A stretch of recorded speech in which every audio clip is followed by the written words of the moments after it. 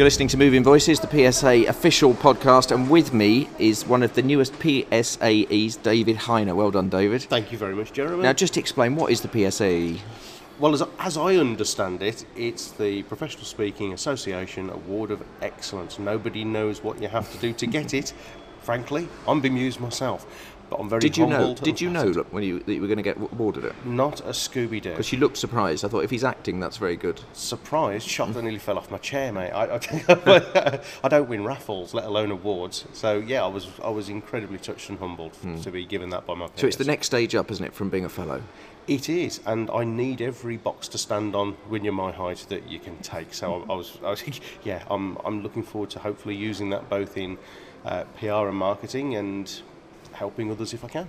And just tell us what you speak about then. I mean, I've helped out in one of your events, so I know, but just tell us. My niche area that I work in is around goal setting and personal effectiveness, and a good deal of my work is in the education sector. The other half is in corporate conferences, plenaries, breakouts and workshops at events and conferences and conventions, and then a little bit around information product and a little bit of one-to-one. And how did you get started? I'm one of the more unusual speakers in our organisation. You are unusual. Thank you. Yeah.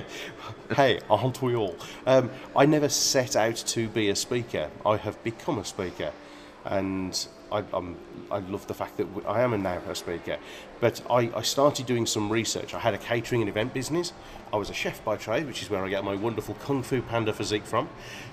Quality control, I called it. Yeah, because you're a big lad, so eat the noodles. You obviously like your food, and so you started off preparing food. Yes, then eating it, and I sold a little bit of it, but that's where the profits go.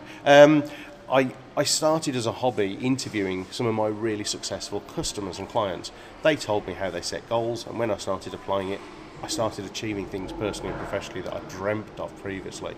And then people asked me to go and speak, and I went, no, I'm not a speaker. I would have been terrified to my core. But a charity, through one of the founders of the PSA, a lady called Mary Collin, she said, David, will you just come and speak to this charity? And because I love Mary, I went, oh, okay, Mary. And the chief executive said, oh, David, wish we'd have had you yesterday. I went, why? He says, well, we paid our keynote speaker $5,000 and you were much better than them. And I did it for travel expenses. Yeah. So at that point I thought, you can earn a living from this?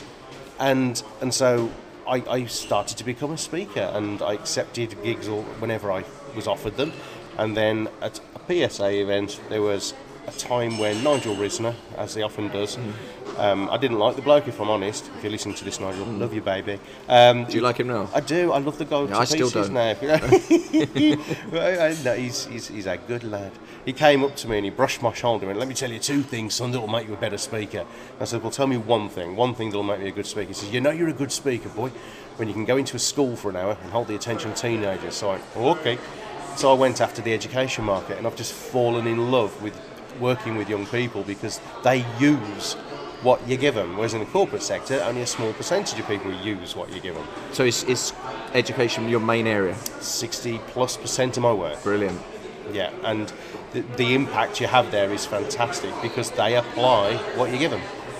David, well done on your award last night. I think people are just coming out of a session, so it's going to get a bit noisy, so we'll leave it there. Thank you so much, Jeremy.